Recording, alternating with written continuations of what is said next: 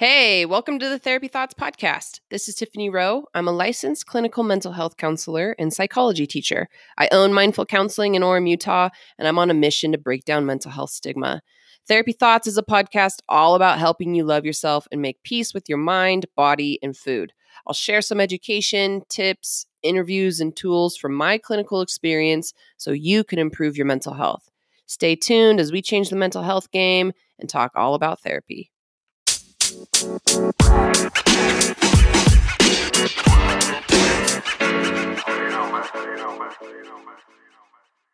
Therapy Thoughts podcast. Today I am joined by the one and only Camille Hawkins, an LCSW here in Utah, and she is going to share her expertise on infertility. Welcome. Thank you for having me. Why don't you introduce yourself a little bit more for our listeners? Okay, great. So I'm a licensed clinical social worker, and I started out in the medical field and sort of transitioned my practice to infertility and perinatal mental health after I went through infertility personally. Started the Utah Infertility Resource Center in 2015, and it's a nonprofit organization that provides emotional support and education to families who are wishing and struggling to grow. And I also, so currently I am a therapist there, and I also have a private practice in Draper where I see clients for all kinds of perinatal mental health issues, pregnancy loss, infertility, third-party reproduction, adoption, postpartum depression, birth trauma, lots of different stuff. So that's a little bit about me. I'm also an adoptive mom, and I also have a little girl who was stillborn, so I have 3 little girls. And I have 2 fur babies, 2 big fur babies. They are my golden doodles. I joke that I had to stop doing IVF because I got a dog after each of my failed attempts. So that's why I had to stop, because our house was too small and our dogs were too big. So, yeah. So that's a little intro to me and what I do personally and professionally right now. AKA a real pro. I mean, you do this professionally, you have the lived experience, you started a nonprofit, and when I think of infertility expertise, you're the top of my list. And so we're really honored to have her on the podcast sharing all of this knowledge. So thanks for being here. Yeah, thanks for having me. So, I'd love to hear anything else about your story and kind of that lived experience and what got you to this point. Yeah. So I married my husband in 2009, and we wanted to start having kids pretty early on, and we didn't expect that we'd have any problems, but we began running into problems getting pregnant. We started dealing with some issues with pain, ovarian pain, and wondering what was going on. Do I have a cyst? What is happening? And it was sort of at the same time that we wanted to start trying to get pregnant, and so our plans were sort of derailed for a moment while we had to go on birth control. And so in the meantime, while I was kind of waiting for things to resolve so that we could get to the point where we could try, I went to grad school, and I was really frustrated about it because I was like, no, I don't want to be in grad school right now. I want to be having a baby. Yeah. But I felt like, okay, I don't want to waste this time. This is precious time, so I'm going to get my schooling done, and spent one of my internships at a hospital on the OB floor and served women and children and in the NICU, and I loved that population, and I decided that that was the population I wanted to work with, but the hospital scene was just a little bit too big and crazy for me. So I wanted to move to therapy, outpatient therapy, and seeing people, as a therapist, and I could see them every week and help them with their goals. And so that's kind of the area that I moved into. And then I started, when we got to the point where we could start trying to conceive, the baby dance is what people call it. Doing the baby dance, when we could start TTCing, trying to conceive. So I was working, and we were tracking cycles, trying to time intercourse right during ovulation and all of that fun stuff. Super romantic. Yeah, super, for sure. Yeah, like, all right, let's get out the thermometers and the charts, and it's super sexy. So things weren't happening, and month after month, nothing happened. So at the year mark, we went to a specialist and got evaluated, and we weren't really sure what the problem was, but we started down the road of fertility treatments, and we did a surgery, we did some IUIs, intrauterine inseminations, and then we moved on to IVF, which was super exciting because with IVF, as you know, your chances are a lot higher than any other fertility treatment. So it's really expensive, it's really intense. So we were excited, and I was pretty young and a good candidate for IVF. So we did that, and we ended up transferring 2 embryos and then having an early miscarriage. And it was devastating. We were just so heartbroken, and we had finally made it to pregnancy, and then it ended. So it was pretty heartbreaking.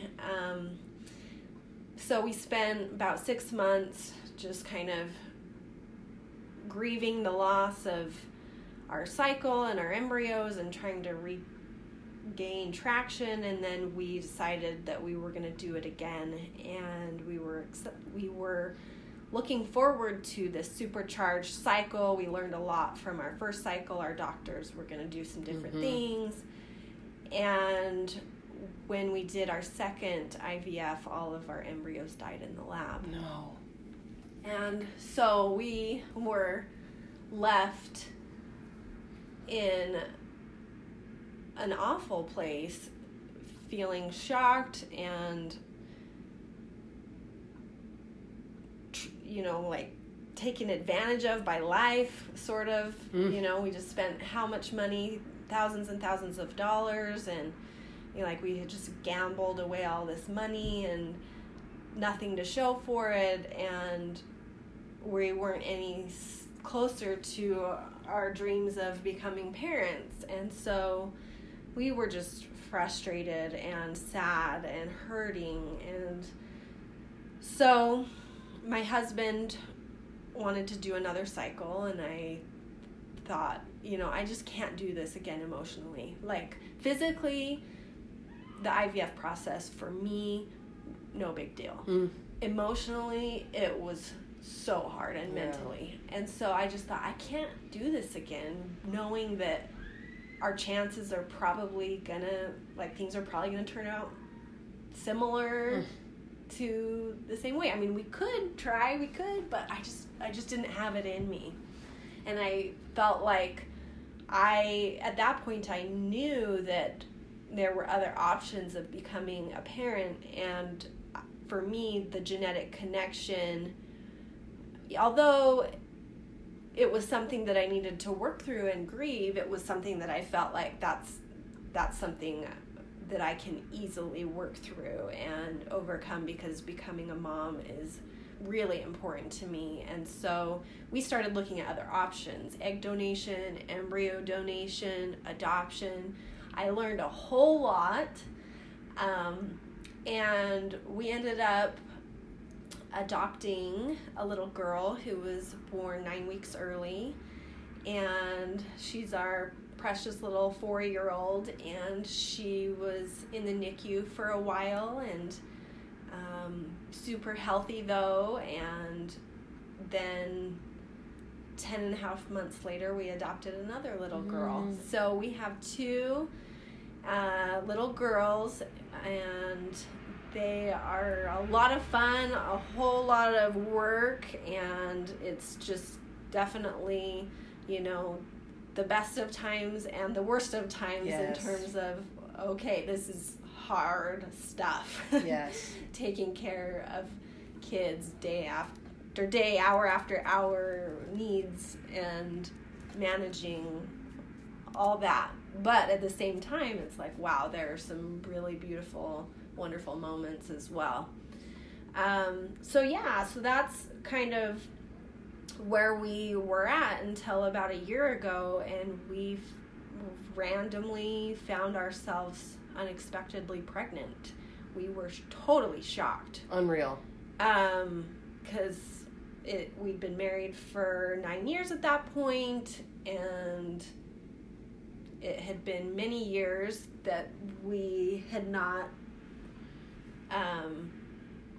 had any type of prevention in terms of pregnancy. And so we were like, what the heck? Okay. Right. So just totally caught off guard and baffled, and also just trying to wrap our heads around, okay, wait, is this going to happen? Like, are we going to actually have a baby, or is this going to end? Because of course we were so nervous about miscarriage. And, from the get-go, I thought, well, I don't know how this is going to end, but I'm going to do my best to try and cherish every moment that I can, because I don't know if it's going to last. I don't know if this baby is going to be miscarried, or if I'm going to be able to take this baby home. And as the time went on, things looked good and looked better and looked healthy, and everything was going really, really well. And we were getting the nursery ready, and we were expecting to have a third little girl in our home. And one night I didn't feel her move as much, and listened to her heartbeat on a home Doppler, and it sounded good, but I was concerned because I didn't feel her move as much. And so we went in, and by the time we got to the hospital, she had died. And as you can imagine, we were just so shocked and devastated. How could this happen? How could we have gotten pregnant miraculously? Everything went well. And then at 31 weeks, which is the same gestation as our other daughter was born at, she died. How could this happen? And so here I am in a hospital with a pregnant belly, never have given birth before, but I am a parent. I'm a social worker who has worked on the OB floor and has helped other women through stillbirths. And here I am trying to wrap my head around what has just happened. And my doctor is asking me about inducing and what do we want to do. So it was obviously, a heartbreaking, emotional experience. And in terms of being in the world professionally, I had a number of tools that I knew about because I had helped so many other people through it. And so I was really grateful for those tools that I had. It didn't make it easier to go through, but it allowed me to maybe have those tools to access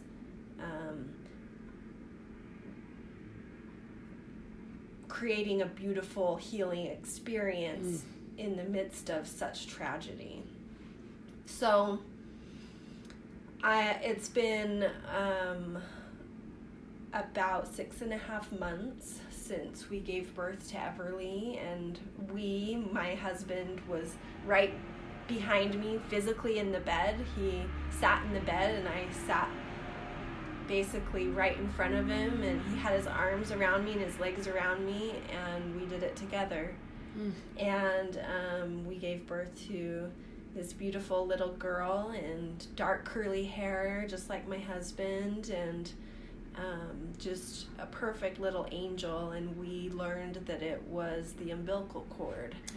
And so, you know, of course, all of the experiences of grief and loss are coming to us, and all we can do is choose to either move through that grief and loss or avoid it.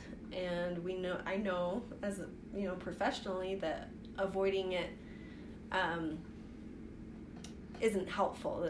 That is going to keep coming. The only way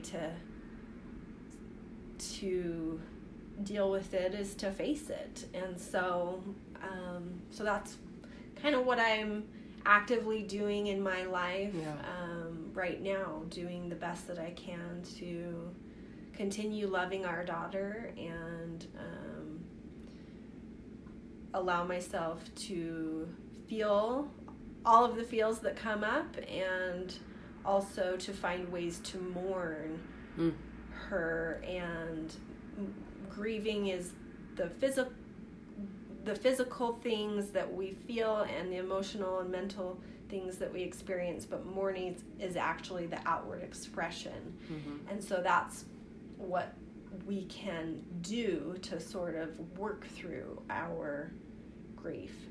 So that's kind of where I'm at, and still actively grieving and mourning, like the worst nightmare, the worst tragedy I'm sure you could imagine. Yep. There's no words. And thank you for being vulnerable with this audience and sharing your humanness and this grief. I feel your love for her. I feel the power and that connection and your just raw emotion. Yeah. Thank you. I've definitely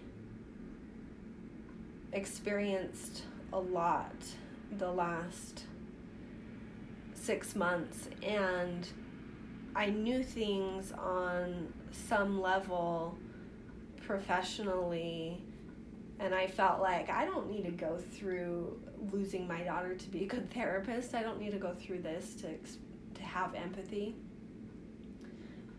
But at the same time,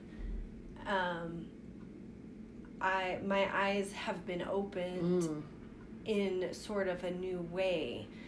Like, an example would be stillbirth is 1 in 160 pregnancies, or births, 1 in 160 births. 1 out of 160 will be stillborn.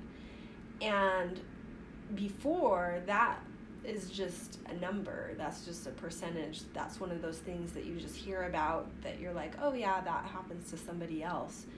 Of course, it's your worst nightmare, but you think, okay, but I hope it will really never happen to me. But then when it happens, and then you're in this world, and then you see how many other parents have lost babies, and how each individual baby had this story, and just how impactful each of these little souls are to these families. And I have connected with families in a different way now, and so I see it from a different lens, through a different lens, a different perspective. And it's not a number anymore. It's not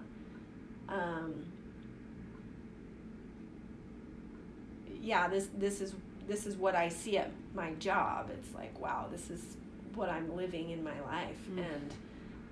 And the close friends and the close connections that I have made through some of these support systems are just so valuable in helping me know, this process of what I'm going through is a normal reaction to a really sad thing. Yes. That's accurate empathy that no one would ever wish to learn. Yeah.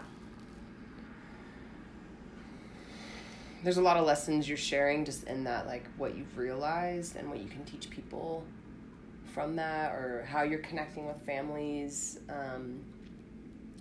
And so I'm grateful you're willing to share that story and teach us about infertility today. Does it feel okay to shift into kind of describing some of those lessons and educational components for folks? Absolutely. Let's do it.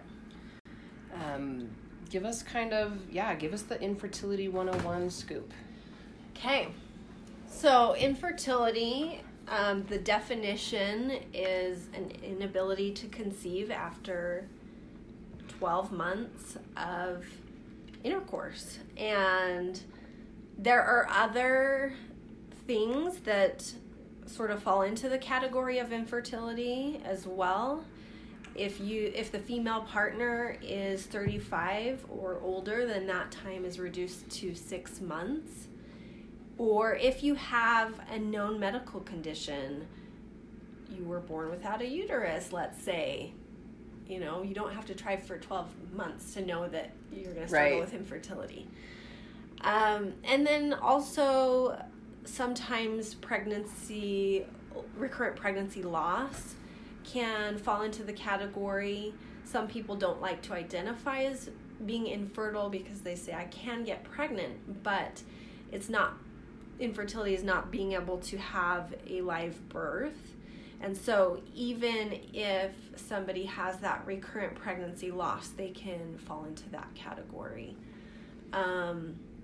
Also, LGBT couples who are wanting to have children, they may not identify as being infertile or struggling with infertility, but many of them access some of the family building fertility treatments or adoption treatments that are available. And so those are kind of the different sort of general situations of, infertility, what it is. Not everybody identifies with it, but in general, it's this issue of people want to have kids and they're struggling to make it happen.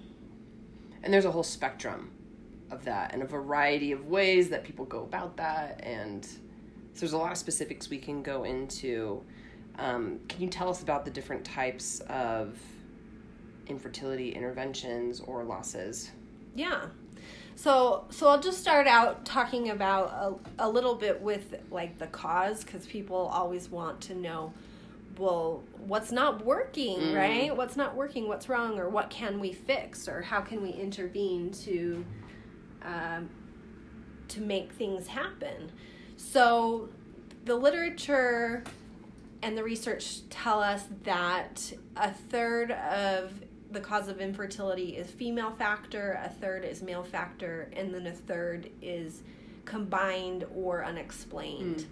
So that's really eye-opening for a lot of people to know that it's not, just women. Right. People for a long time thought, if there's fertility problems, it's the woman. But research shows that no, anybody can struggle with fertility issues, and men and women struggle in about equal amounts. So that's important. And then in terms of fertility, sometimes we don't know exactly like what the cause is, and even the doctors who are like so knowledgeable, they know so much. Sometimes they still can't figure it out. And sometimes things change. And so it's not an exact science, which makes it really complicated. But in general, there's a spectrum of fertility where on one end, someone is super fertile and, they could get pregnant, pretty quickly, pretty easily. And then on the other side of the spectrum is sterile, where you have zero chance. And most people are in between. And so sometimes when people are infertile, it doesn't necessarily mean that they're sterile. It doesn't mean that they couldn't get pregnant without intervention, or they couldn't get pregnant with enough months and years of trying. We don't know. Everybody's a little bit different. So when somebody is struggling with infertility, we don't know if you're going to be the one that ends up getting pregnant one day unexpectedly, or we don't know if you're the one that's going to be super fertile. Like it's hard to predict. And so that makes it really hard when people start struggling with infertility and they start not being able to, and they start worrying about, okay, is this going to be a problem for us? Because the reality is that, yeah, it could be next month, or it could be years and years and years, or it could never happen. Like, we don't know. Right. And so, it is important to consult with specialists, and it can be very helpful to get as many answers as possible. But sometimes, even when you have all of the tests done, there aren't always answers, which can be really hard. Yes. Where do people kind of begin, if it's been a year? So oftentimes people will go to their doctor and say, hey, we want to get pregnant. We're struggling to get pregnant. It's not happening.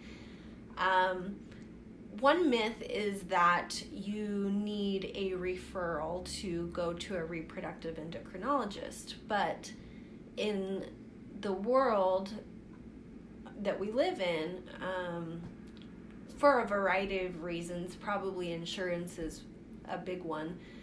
At least in Utah, you don't need a referral.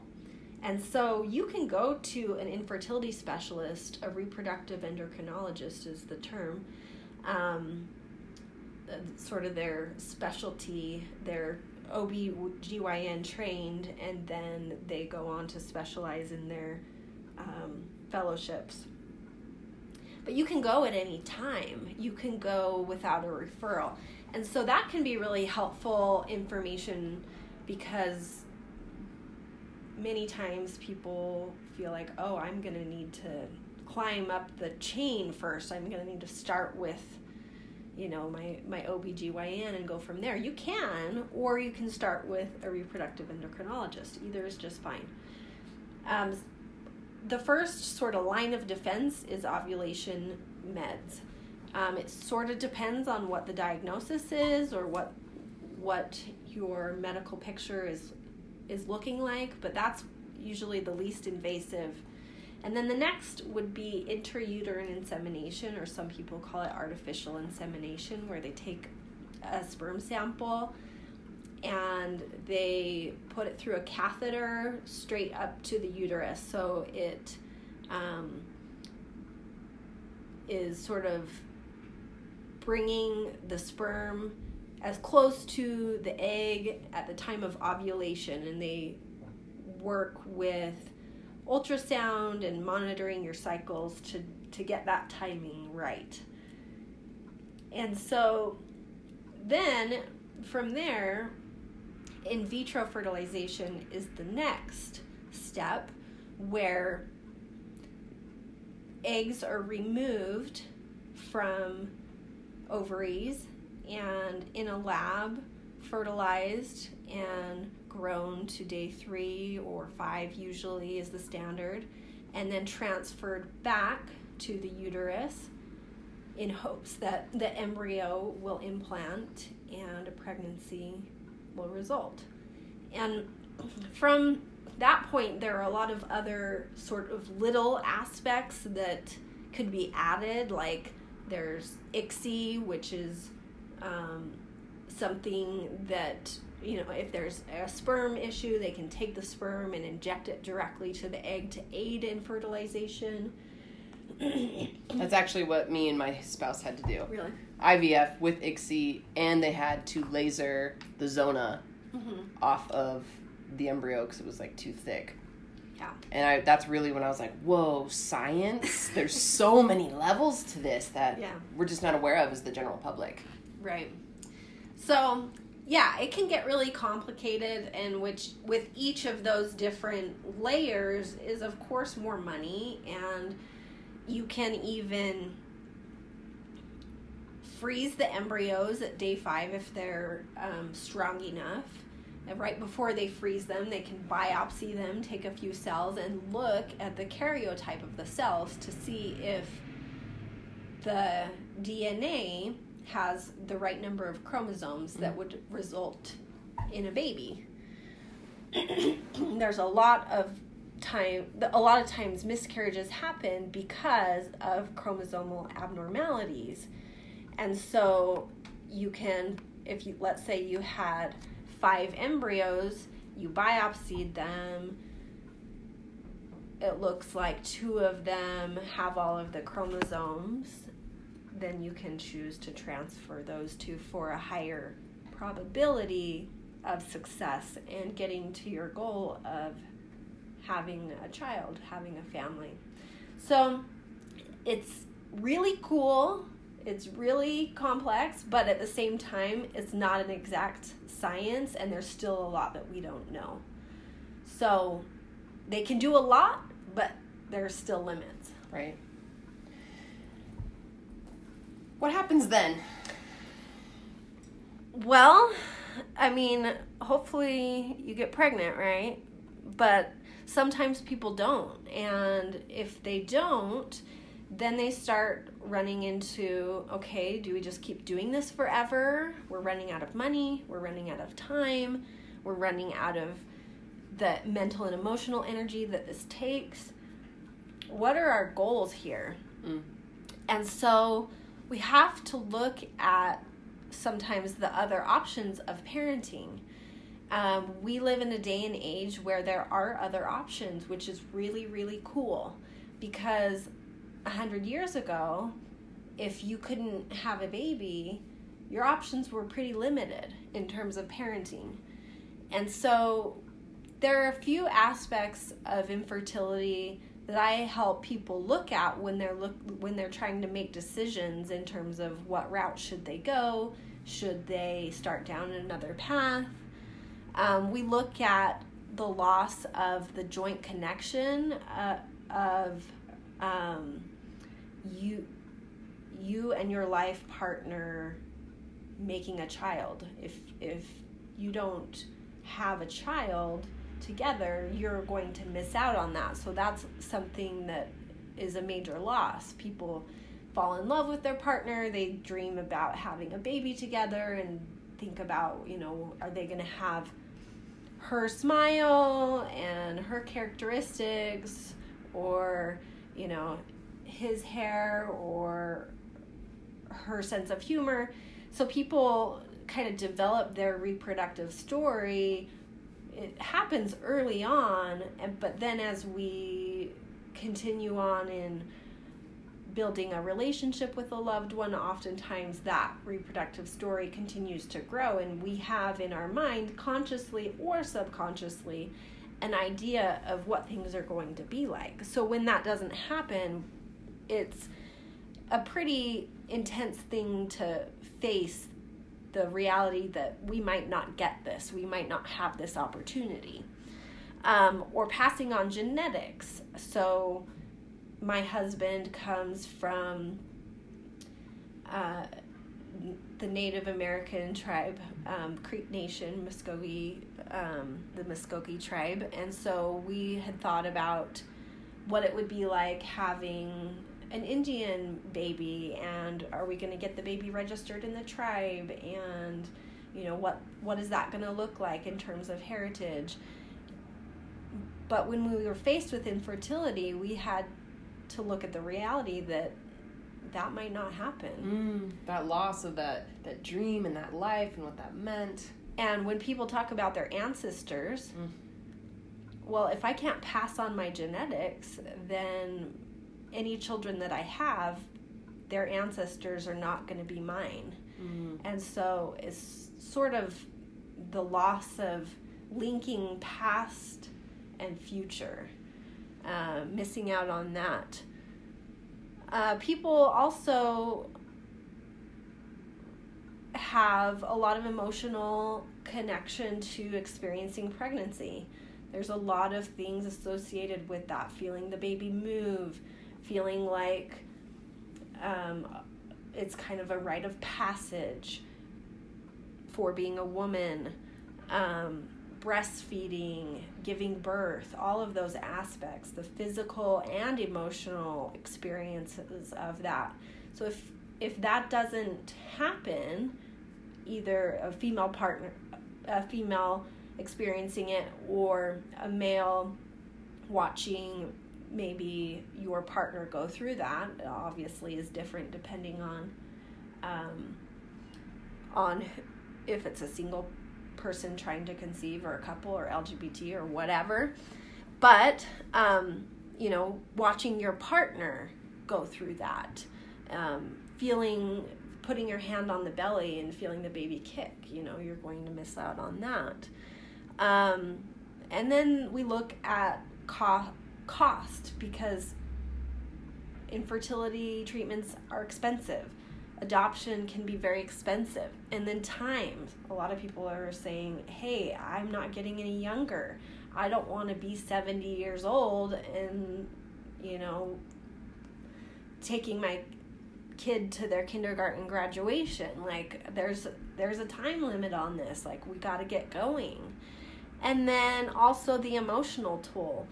But all of that kind of comes, we kind of take all of that with the last aspect of loss, which is the ability to be a parent. And are there other avenues that you are open to? Is your desire to be a parent stronger than those other areas of loss? If it is, then we can look at other options. If it's not, then that's okay. And we can look at finding a meaningful, purposeful life and building that without children. And that can be very beautiful too. If people decide, no, I do want to parent, and I want to find another way, then we look at, okay, how do we get a baby? Well, you need 3 things to make a human being. You need a sperm, you need an egg, and you need a uterus. So you can start with your situation. Well, what do you have that is working well? If you know that it's an egg issue, or if you know that it's a sperm issue or a uterus issue, you might be able to utilize donor conception. So a donor egg, a donor sperm, or donor embryo even, which would be an embryo created from usually a couple who has already done IVF and they're done building their family, and they could donate that to you. So using other genetics, or if you need a uterus, and that's the missing piece, finding someone who will be a gestational carrier or a surrogate for you. So there are all sorts of different options in terms of third-party reproduction that people can engage in. And we look at the areas of loss, and they can still have sometimes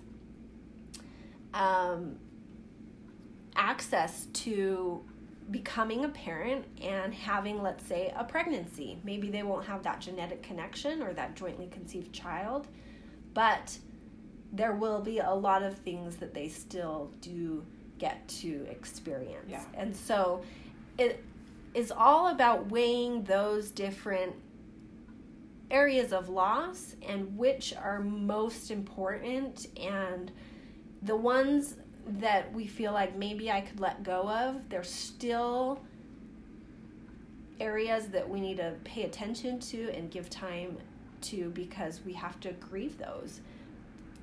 We developed this reproductive story, and at each point of, okay, this isn't going how I expected, is a detour.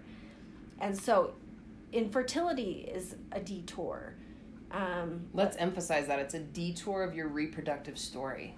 Yeah. And people thinking about what that reproductive story is and the implications of the hiccups or the way that those detours have impacted them. I mean, that's a lot of therapeutic work. That's emotional trauma. That's Absolutely. a grief experience. I mean, looking at that way is really powerful. Yeah.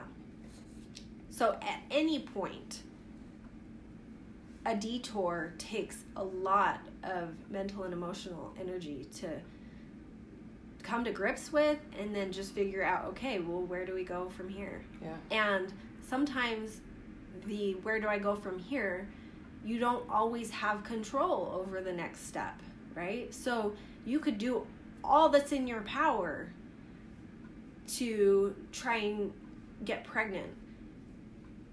And at the end of the day, it doesn't always happen. Yeah.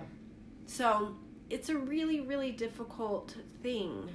And when I share with couples who are feeling like, hey, this is crazy. Like, I don't know why I'm experiencing all of these intense emotions. Like, I shouldn't be going through all of this anxiety and all of this depression. Like, it's just infertility. And I share with them about the human needs that we have. And Maslow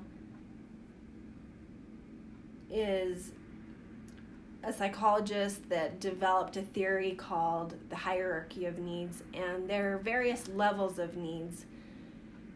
And if you've taken a psychology class, then you're probably familiar with this theory. And we look at the very most basic level of human needs, which are water and shelter and food. And Maslow includes sex at that level because it's an evolutionary requirement of survival to further the human race. And so even though above on the hierarchy of needs, love and belonging, esteem, self-actualization, these other things that can be really important and definitely part of parenting, the reason I think it hits people to their core and shakes them so hard is because it is evolutionary part of being a human. And it's ingrained in our DNA. And so combine that with the reproductive story and your culture and society, and wow, if things aren't happening the way that you expected, it can be devastating. Yeah. Trauma, reproductive trauma is what we call it. Yeah. Stored in our body, real, psychological, physical, grief, mourning, the whole package. Like, this is a traumatizing experience for folks.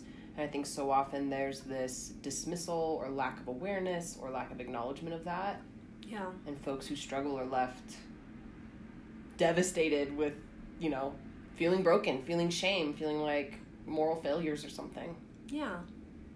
And it's hard when some of these experiences are pretty common, like miscarriage. It's a pretty common experience. So does that mean that it doesn't matter or that it's not important? It's on the same loss list that you described. I mean, that's a loss, a grieving what could have been, that life, all those dreams. Yeah. We got to do better. We got to talk about this stuff. Yeah, so even though miscarriage is common, it can be a deep, impactful event. It isn't always. Some people are like, oh yeah, that happened. Okay, no big deal, whatever, that's just what happens. It just depends on the person.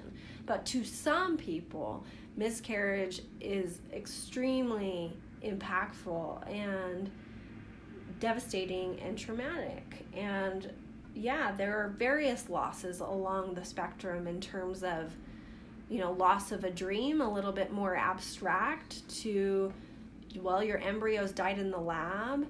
Those were living embryos created between two people, and they died. And they could have turned into a human being, but they didn't.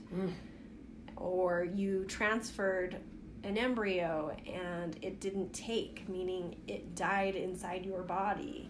Or you miscarried.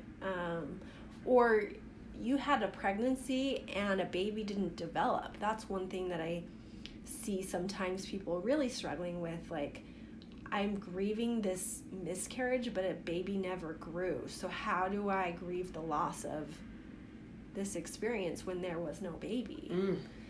And then as the baby grows, further on to late miscarriage, and then at 20 weeks, you hit stillbirth if the baby is not born alive, or infant death if the baby is born alive. And right now, science, anywhere between about 23 to 25 weeks is where babies can start surviving outside of the womb.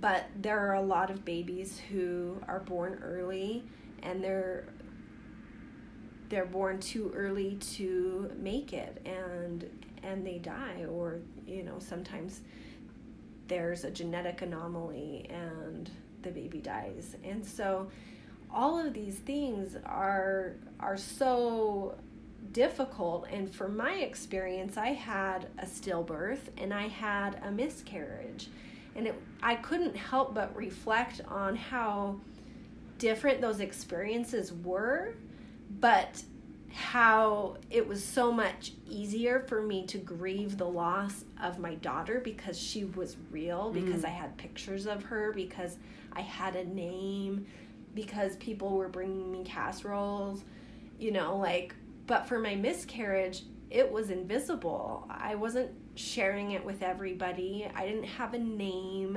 I didn't have anything to bury or, so it was this ambiguous loss that was really difficult to figure out how to work through.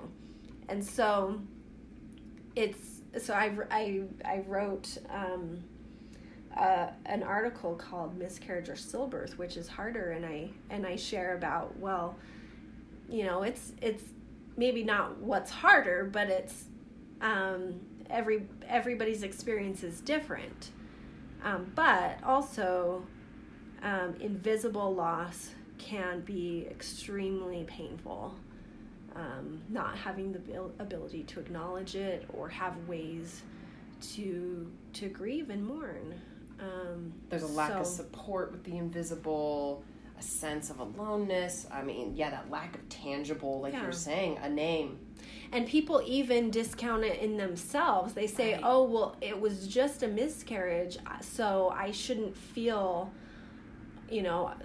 I shouldn't feel this way, so I'm going to bury it and bury it emotionally. And then they continue to feel awful, and they continue to feel confused because they have all of these things coming up, and it doesn't match up with their cognitive understanding of, well, this was just a miscarriage. So I see that all the time, people downplaying their own experiences and trying to say, well, this wasn't a big deal, when their body and their emotions are telling them it is, and it was. So let's take a moment and validate that. As two therapists, as experts in the field, trauma is not caused by events. And your experience is valid. If you've had a miscarriage and your body and heart grieves and aches, that is valid. And it is okay to grieve that. And our perceptions and our beliefs influence what is traumatizing to us, not events in and of itself. And honoring your experience, I hope that's a takeaway from this today.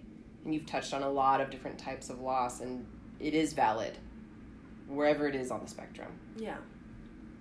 Let's give folks some tips. Okay. If they are dealing with infertility, top 3 tips for folks.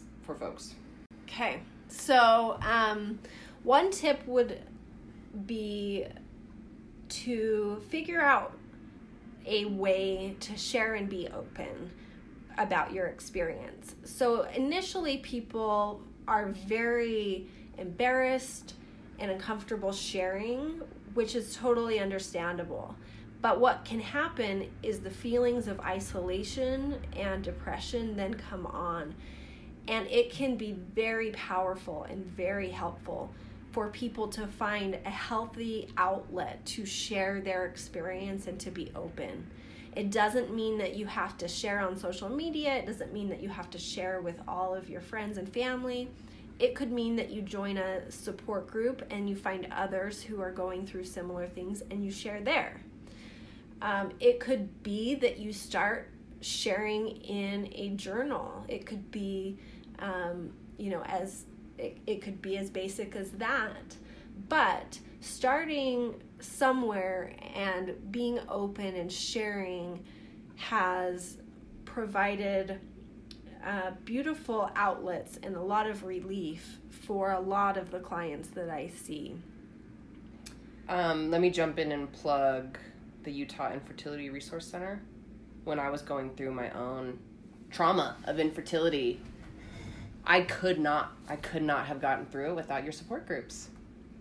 The online Facebook support groups, the in-person support groups were a game changer. Just that connection and getting out of that isolation and not being alone. I mean, I can't recommend it highly enough. Yeah. There is support out there, and you need to look for it, but it's there, and it can be a game changer. I would say the next one is just that the experience is difficult, just as we've been talking about throughout this podcast. Give yourself time, give yourself validation, give yourself a break. This stuff is really, really hard, and a lot of people don't want to acknowledge it because they don't want to admit that this is real, that this is the world that they're in, but it's okay. It's okay to acknowledge that this is hard.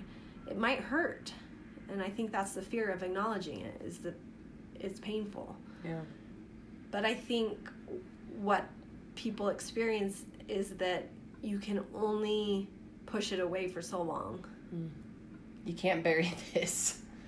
You can't keep, it doesn't just go away by ignoring it. I'll add kind of my real experience. Whatever that is, it's normal. You feel rage, feel it. You can't go to church one week because it's too hard. That's okay. You can't go to a baby shower, get your own back. You got to skip out on family dinner. It's okay. Having permission to be disturbed, having permission to really feel hurt without the added guilt and shame. Like, I should be able to be 100% in my life. I hope we can take away that pressure and have permission to go through this because it's really hard, like Camille said. Yeah, absolutely. I love that. Give yourself permission. And people want to attend all of the family gatherings and baby showers and holiday celebrations. But when you're going through infertility, all of the triggers take so much emotional energy. And so give yourself a break, just like Tiffany is saying. It's okay to say no. It's okay. What I did when I was invited to baby showers, I felt like I don't want to not show my support for this friend that I love, but the baby shower of like all these presents and getting together and talking about due dates and births and all of that stuff was too much for me. So what I did is I would reach out to my friend and I'd say, hey, as you know, I'm going through infertility right now. Going to a baby shower is going to be too much for me, but I would love to take you out to lunch. Cool. And we did that, and it was beautiful. And they all said, you know, thank you so much. And this was such a nice lunch, and it wasn't a triggering thing. It brought us closer as friends. Awesome. So it can be hard, but give yourself that permission. And then the last thing I would say is if you're dealing with infertility within a partnership, know that your coping style is going to be different. And it's probably going to be very different. And there's a lot of clashes that can happen, but coming to terms with and learning about your partner's coping style can really help you understand that they do care. They're just dealing with it in a different way. And they're not crazy. We laugh because we hear this. We felt this. We hear this in our rooms that, navigating how you and your partner grieve or, go through the infertility experience, it's a rocky road. Yeah. Those are great tips. Can we finish up with maybe a couple tips for those who want to support people in their lives with infertility? So folks who aren't themselves struggling, but AKA, how do we tell people not to be buttholes to people who are dealing with infertility? Yeah, it's really hard to teach that. How do we teach empathy and awareness to something that's not on everyone's radar? Like, we get it, right? Unless you understand something, it's not on your radar. Yeah. So we just want to create awareness and top tips like, hey, here's how to be cool to people who are suffering. Yeah. So it is tricky because everybody's a little bit different and you don't know what people's triggers are going to be. But in general, avoid cliches. People are uncomfortable with silence and people are uncomfortable with sadness and difficult situations. So we want to say something to make it better. But saying something isn't going to make it better. There are no words that make it better. So for me, from my perspective, what you can do is show that you care about them. You can say, hey, I know you're going through a hard time. I want you to know that I care about you, that I love you, and that I'm here for you. Please tell me, how can I support you? And listen if they want to talk. If they don't want to talk, don't push them. But just being a solid support in terms of, hey, I'm here for you, I love you, I care about you. I'm not going to give you false hope and tell you like it'll work out one day, because maybe it won't. I'm not going to tell you maybe it will happen if you do this or do that, stand on your head after you have sex or all this. Well, guess what? What if it doesn't? Or, hey, well, at least you this, or, at least you get to have all of this special time with your spouse right now. There are no silver linings or cliches that will help that person. What will help that person is the unconditional love and support and giving that person the time and space to define their own journey. Yes. And make sense of their own story. We don't have to fix it. It's inappropriate to fix it. It's invalidating to try to fix it. And what would it be like for folks to just say, that freaking sucks. Yeah. That's so painful. Oh my gosh, I'm here for you. Yeah.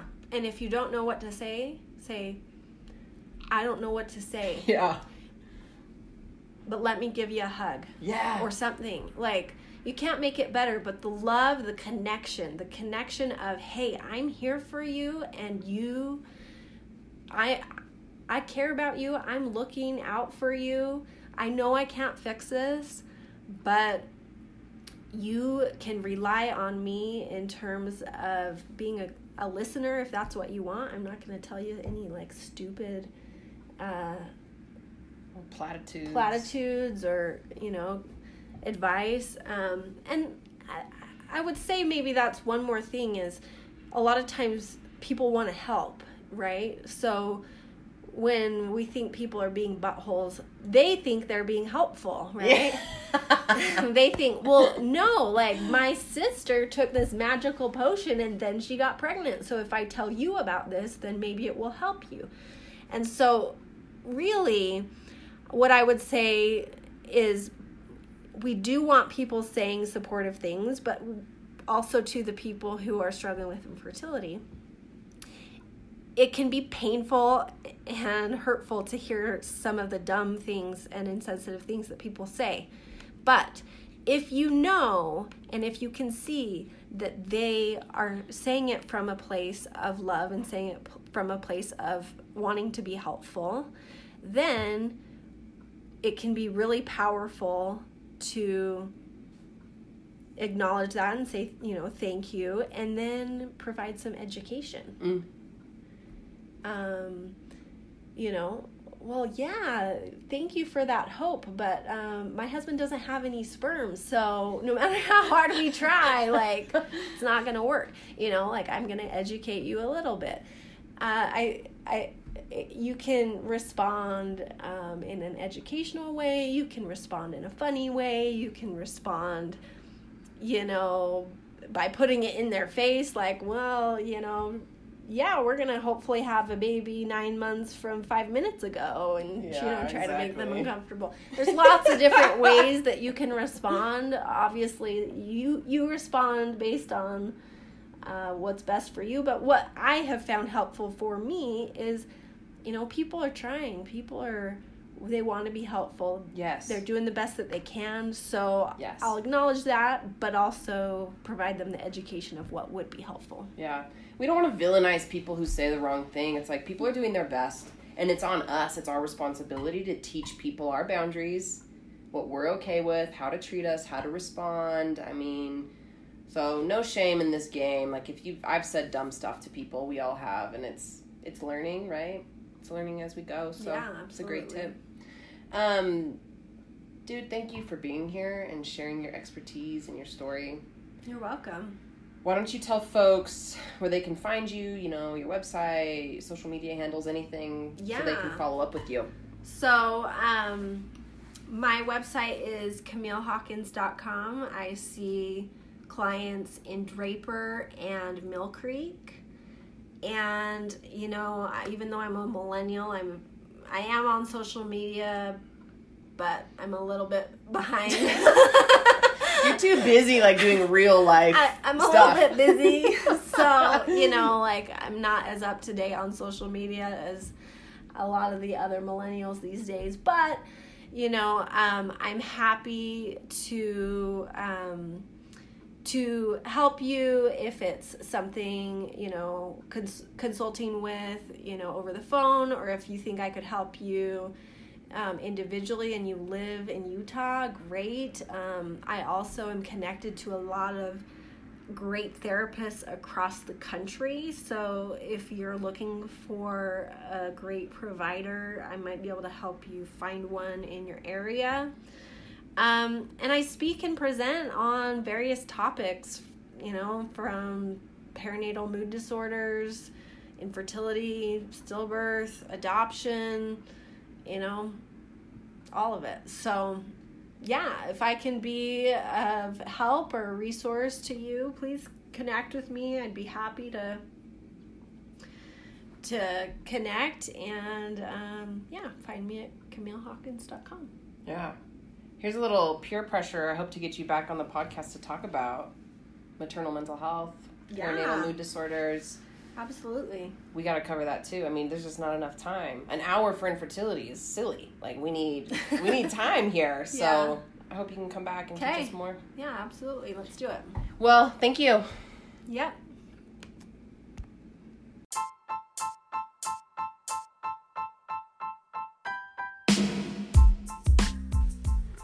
I appreciate you tuning in and supporting the Therapy Thoughts podcast. If you want to dive deeper into intuitive eating and body image and self-love, head over to tiffanyrowe.com. It's the hub of all of my courses, the podcast, my merch, and information about doing counseling and coaching with me. I hope you guys stick around for more. We have lots of exciting interviews and thought leaders coming onto the podcast. So until next time, may you be well.